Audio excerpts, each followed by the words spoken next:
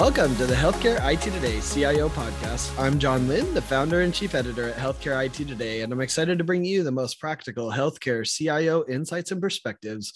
We know your job is challenging, and we want to help you be more successful.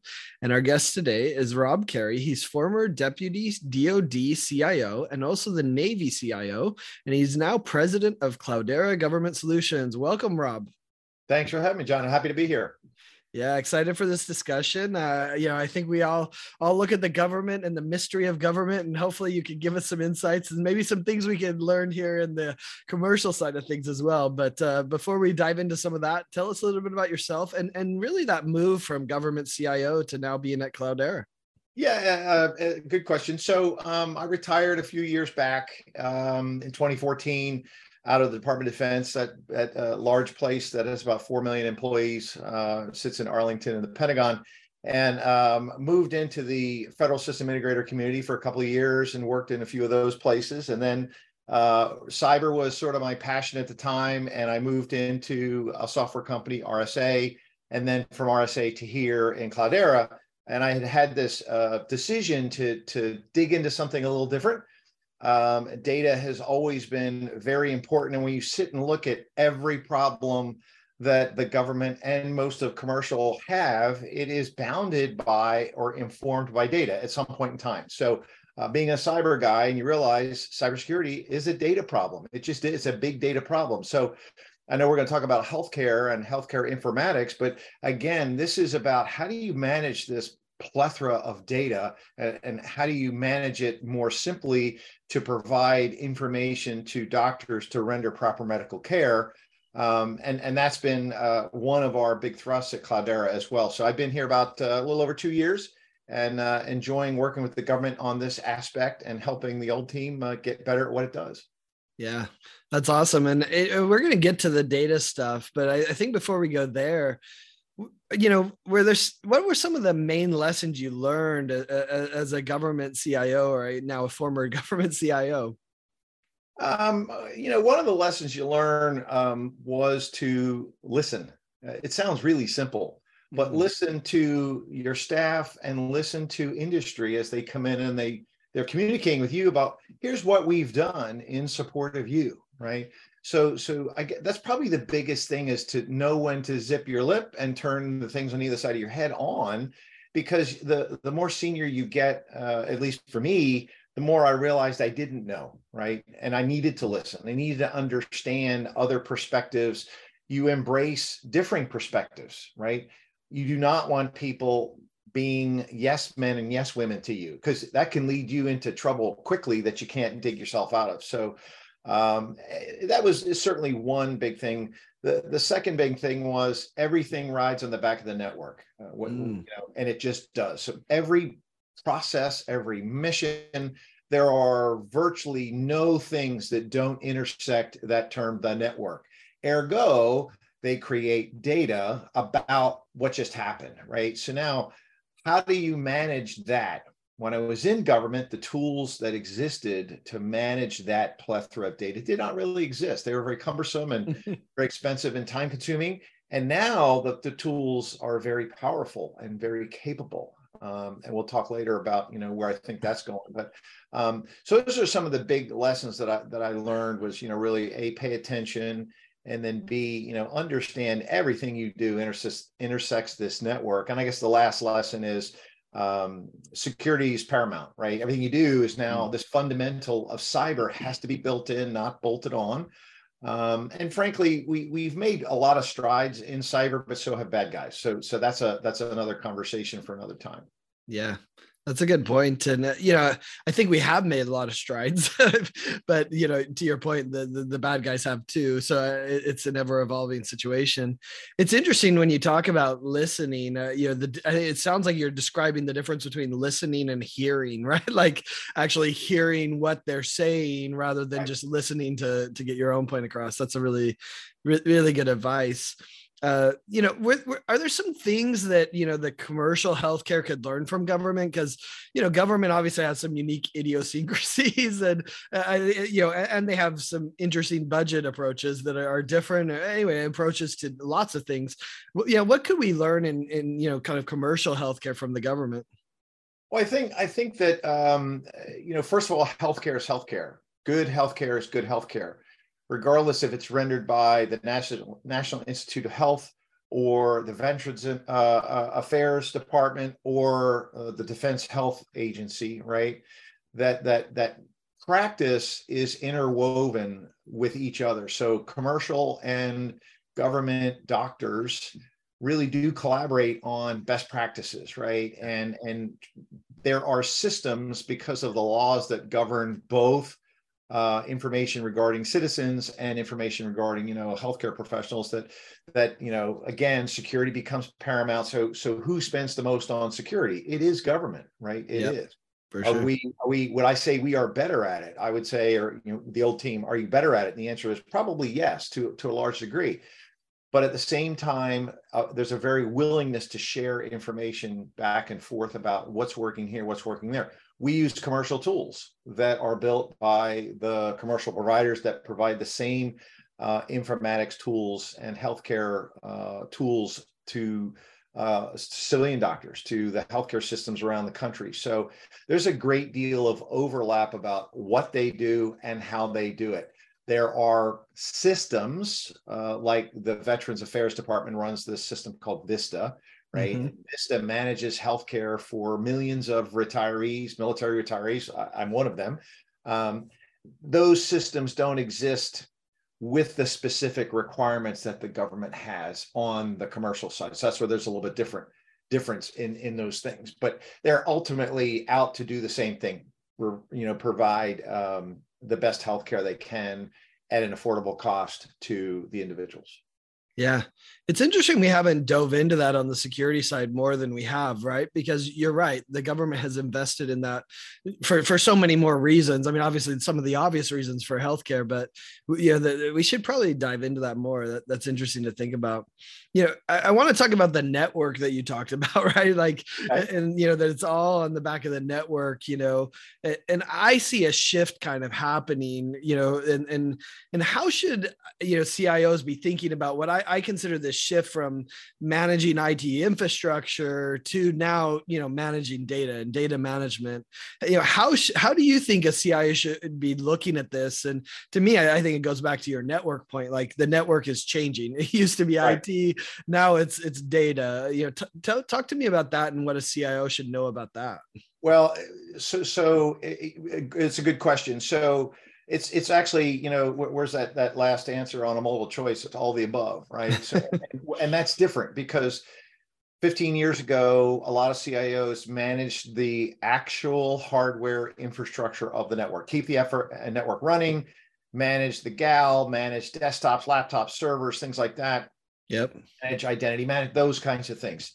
Well, data is coming in, data is being produced. We suddenly realized the cloud was going to come about and become an actual component that wasn't inside of your firewall, if you will, right? Mm-hmm. It's now outside of your firewall. So the government then creates the standard called FedRAMP, which is a implementation of the NIST 853 standard of security protocols to the public cloud offerings that now, as a cloud service provider, you must meet those things, right? So now there's a rule and a set of standards that does not exist in the commercial world, right?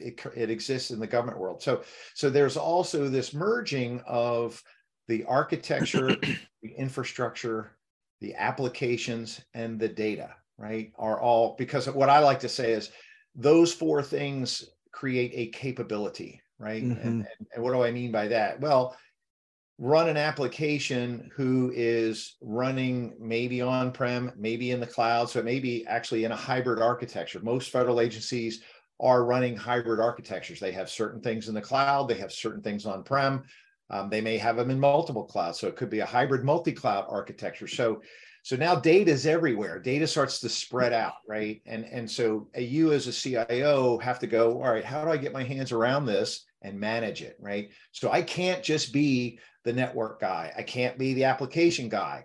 I can't be the data guy. I have to knit that together into a capability and provide the ability to render insight from it and gain information. I like to think of, you have data data that's refined with a context is information. Information refined becomes insight, right? So you're looking at things differently as you come across what I just said.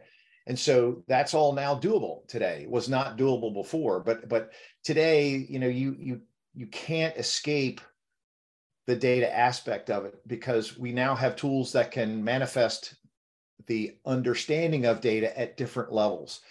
Interestingly enough, there are now positions legislated for federal agencies of chief data officer, right? When I was a CIO, that guy worked for me, right? So did the CISO.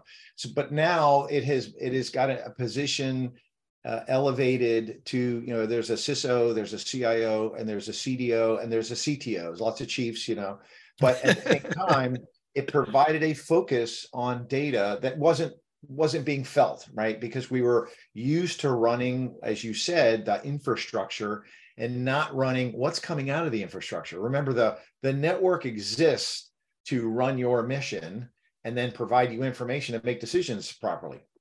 Yeah. Well, I think you're right. The CIO needs to manage all of this, right? In an effective way. What do you think are some of the keys to managing all that data effectively? I think the biggest thing is, John, to where's your data? Know where your data is, right? And that's a trivial statement, but boy, that's when you looked under the hood, do you know where it all is? The answer is generally you do not, right? Yeah. I mean, every health system has 1,000+ applications. It's insane. We don't understand how many. But now the cool thing is there are tools that can decipher that stuff and align it, organize it, and allow you to analyze it that did not exist literally 5-6 years ago. So the ability to now manage this data, find it, organize it, decide what is wheat and what is chaff. I always like to say, you don't want to put everything in the cloud, for example, because everything costs money as it sits there. You want to put the data that you want in the cloud, and you can do what you want with the rest. So this understanding of data, where is it? What does it look like? We always used to say we have structured data and unstructured data. Now there's several different flavors. It's like 31 flavors of ice cream. Yeah. But once you understand that tools don't care about that stuff anymore. They used to, but tools don't care about it anymore. So can I run streaming analytics as I move data from the edge through some algorithms we will call AI or ML into a data lakehouse, to then render insights I couldn't do before? Yes, I can do that, actually rather simply. So it is one of those things that as we move into the next, let's say 5 to 10 years, this part of information technology will expand its capabilities 2 or 3-fold. Yeah. Well, I mean, that's what I love about like ChatGPT, not the ChatGPT solution itself, but it enlivened our minds to think that, hey, things are going faster than we realize, right? No, that's exactly right. That is an implementation of AI that was an eye opener for a lot of people who just hadn't seen what is AI? What do you do with that? Well, yep. Let me just show you one application of AI that's really cool, and so people are now, there's millions of people, I'm sure, playing with it now. Right. Yep, and that's exactly. Really crowdsourcing. What can you do with it is now what's going on, which is way cool. Yeah. It's why I love technology. These types of periods. I think we went through it with mobile phones. We went through it with the internet. I mean, let's go all the way back, right? Mobile phones, social media, and now AI. It feels like a similar type of discovery moment. That's really interesting. Right. And the chat tools don't exist and don't provide any value without the network. Back to my statement of everything works on the network. Yeah. Well, and it's interesting your comment about your passion for data as you kind of introduced yourself, right? And that you're diving into what can we do with this data. Are there some areas where we could better use data to address some of society's biggest challenges that you think are really interesting and and that get you excited in the morning? Yes, and you need to say S by itself, but there are so many that it is unbounded now.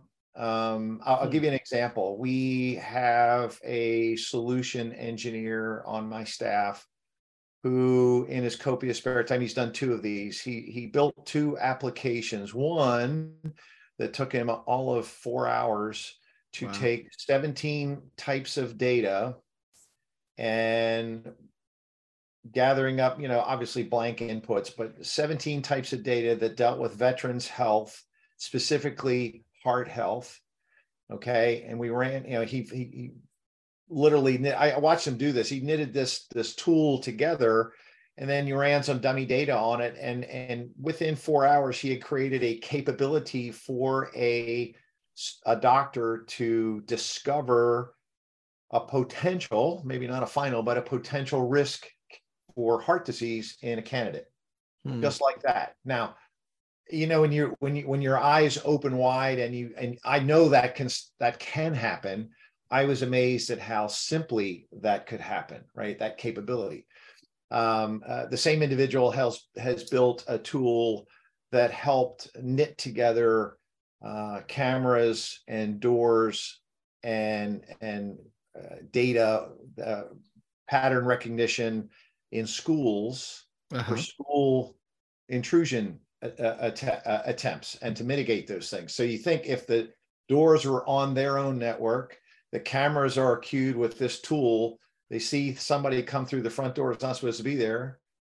Can they open doors, close doors, set off alarm, do all kinds of things? And this is all based upon pretty sophisticated capabilities that this young man put together. But at the same time, who'd have thunk that this guy on our staff could build a tool that a school district might actually purchase, right? And so I wouldn't have given, I know that it can exist, but then I see it and I think, not only do you see it, you can feel it, you can see that would have value. So there's so many places where if you just sit and think about, what problem am I trying to solve? What's the data that is embedded in that problem?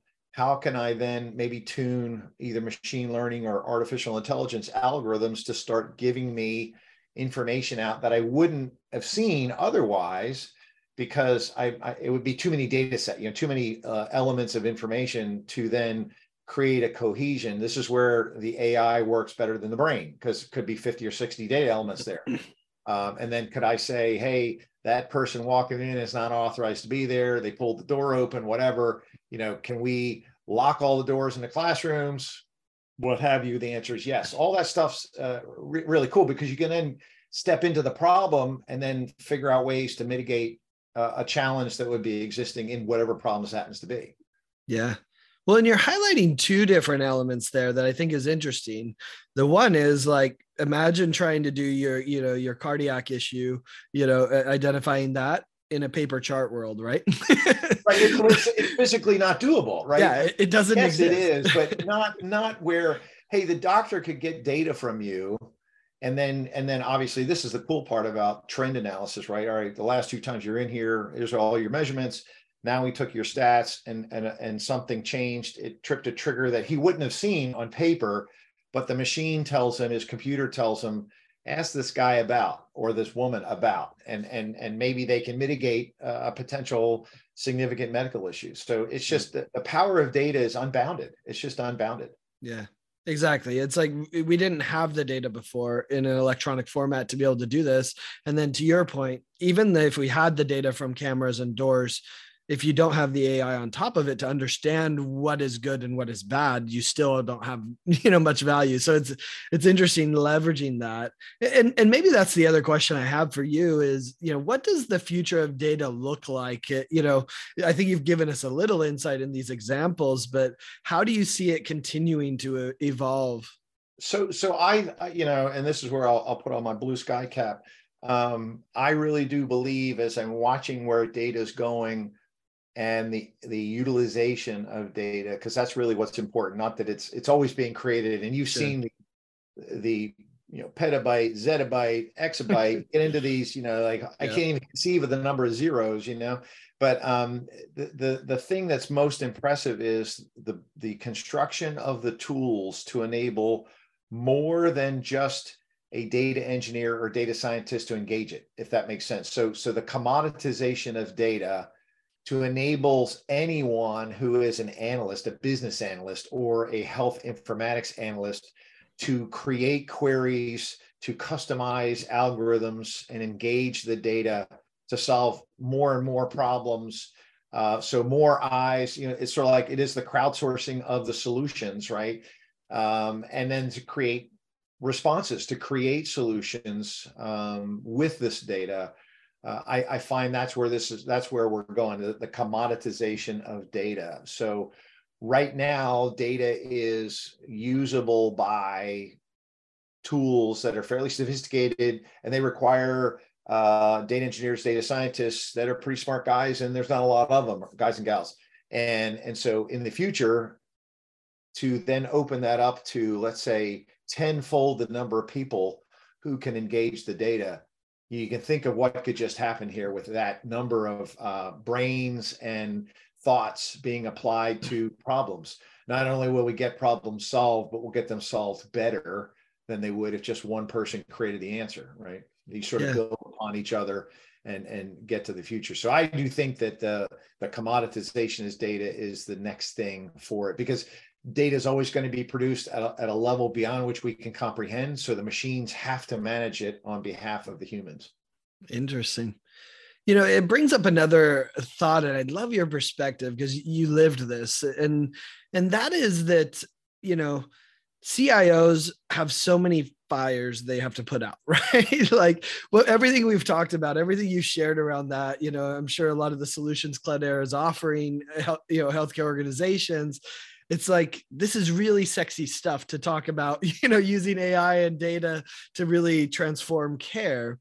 And, it's like, how should a CIO manage doing all this sexy stuff versus the unsexy legacy infrastructure, application rationalization, consolidation, that consumes their time, EHR optimization in the healthcare world, right? Like, how should a CIO approach kind of balancing keeping the lights on, if you will, right? And all the overhead of the bureaucracy, et cetera, versus, hey, there's some really innovative things happening, and how do I incorporate those in, how did you approach that kind of innovation mindset versus kind of operations mindset? Well, you've actually said it. It's just a balance, right? It is a simple prioritization balance. What your organization mind, the Department of the Navy, the Secretary of the Navy could tell me what he wanted done. And clearly, did that rise up to the top of my list? Of course it did. Now, but know full well that those structural, functional things still have to get done. The boring stuff has to get done to keep the trains running on time, which then enables you some time to go think ahead and think out of the box. So, the thing that you realize is the time, you have to find time to think as a CIO. You cannot. I had a chief of naval operations tell me one day, ask me, how much time did I spend thinking a day? And of course, this is a test question, right? And he asked me, no, seriously, how many hours a day do you spend just thinking? He goes, because that's your job, right? So, and I said, I don't know, 1 or 2. And he goes, well, it should be probably half your day or more that you should be just thinking, not reading emails, not attending meetings, thinking about how to, like we were talking about, move the chess pieces for the simple stuff, the structural stuff, and move the chess pieces for the plays that are going to get you ahead of the curve. We're going to make things better for you, the innovation ideas. You can't stay in either camp too long, but you have to then realize, and that changes, week to week, day to day, sometimes what you work Sure. on. Those things really do help you then apply the balance that is necessary. Because if you go too far out on one vector, generally your organization will bring you back, right? There's something you didn't innovation or chess pieces of the regular. That's true. Right. That's right. It's a balance. That's great. Well, we always like to end these episodes of the podcast with kind of a bit of career perspective or advice. So what would you say is the best piece of advice that you've heard in your career? Wow, that's a simple question, but that's a difficult one. I think the best piece of advice that worked the best for me is to listen, is to, as you become a little more senior, realizing what you know and realizing what you don't know. And even if you do know it, if someone brings it to you, you can congratulate them, you can thank them, and then it gives you confidence that your thought was proper, right, on that issue. So when you come across folks that are in transmit mode only, they're struggling to deal with it at times because they're, they tend to come off as world's smartest men and women, and nobody is that person, right? So you have to be mindful of that. But when it almost makes people nervous when you're quiet in a meeting because you are listening, because they think you're going to engage them every time they open their mouth. But I found that's probably been the best advice. And I've had it rendered to me a couple times. And I've actually had people say to me, which was like, hey, I graduated, that you are better at it. And you're actually a good, I've had people tell me you're a good listener. And I was really flattered by that. One of the few statements somebody could say to me that I thought, I actually worked on this. And somebody said it was noticeable, and we thank you for that. But it also helps you navigate these difficult problems, because you can't say you know everything. You just don't, and so that's been most helpful, especially as you climb to more senior positions. You realize you know less and less, right? Yeah. Well, and I think there's a hidden lesson there too that you just described, which is that we can learn and change, right? Like I think that's a nice lesson, that if you're not listening now, you can adapt, right? So that right. I love that. Well, Rob, this has been fascinating, interesting. I love their perspectives, and I love in the background all the awards and medals. Obviously, you have a prestigious career in the DoD as CIO and as Navy CIO as well, and now at president of Cloudera Government Solutions. So, appreciate your service to our nation and to us, and all the veterans as well. And thanks for sharing your insights and perspectives. And thanks everyone for watching and listening. If you want to find more great healthcare IT content like this, be sure to check it out at healthcareittoday.com, or search for the CIO podcast by Healthcare IT Today on your favorite podcasting application. Thanks, Rob. Thanks, John. Appreciate it. Thanks for having me.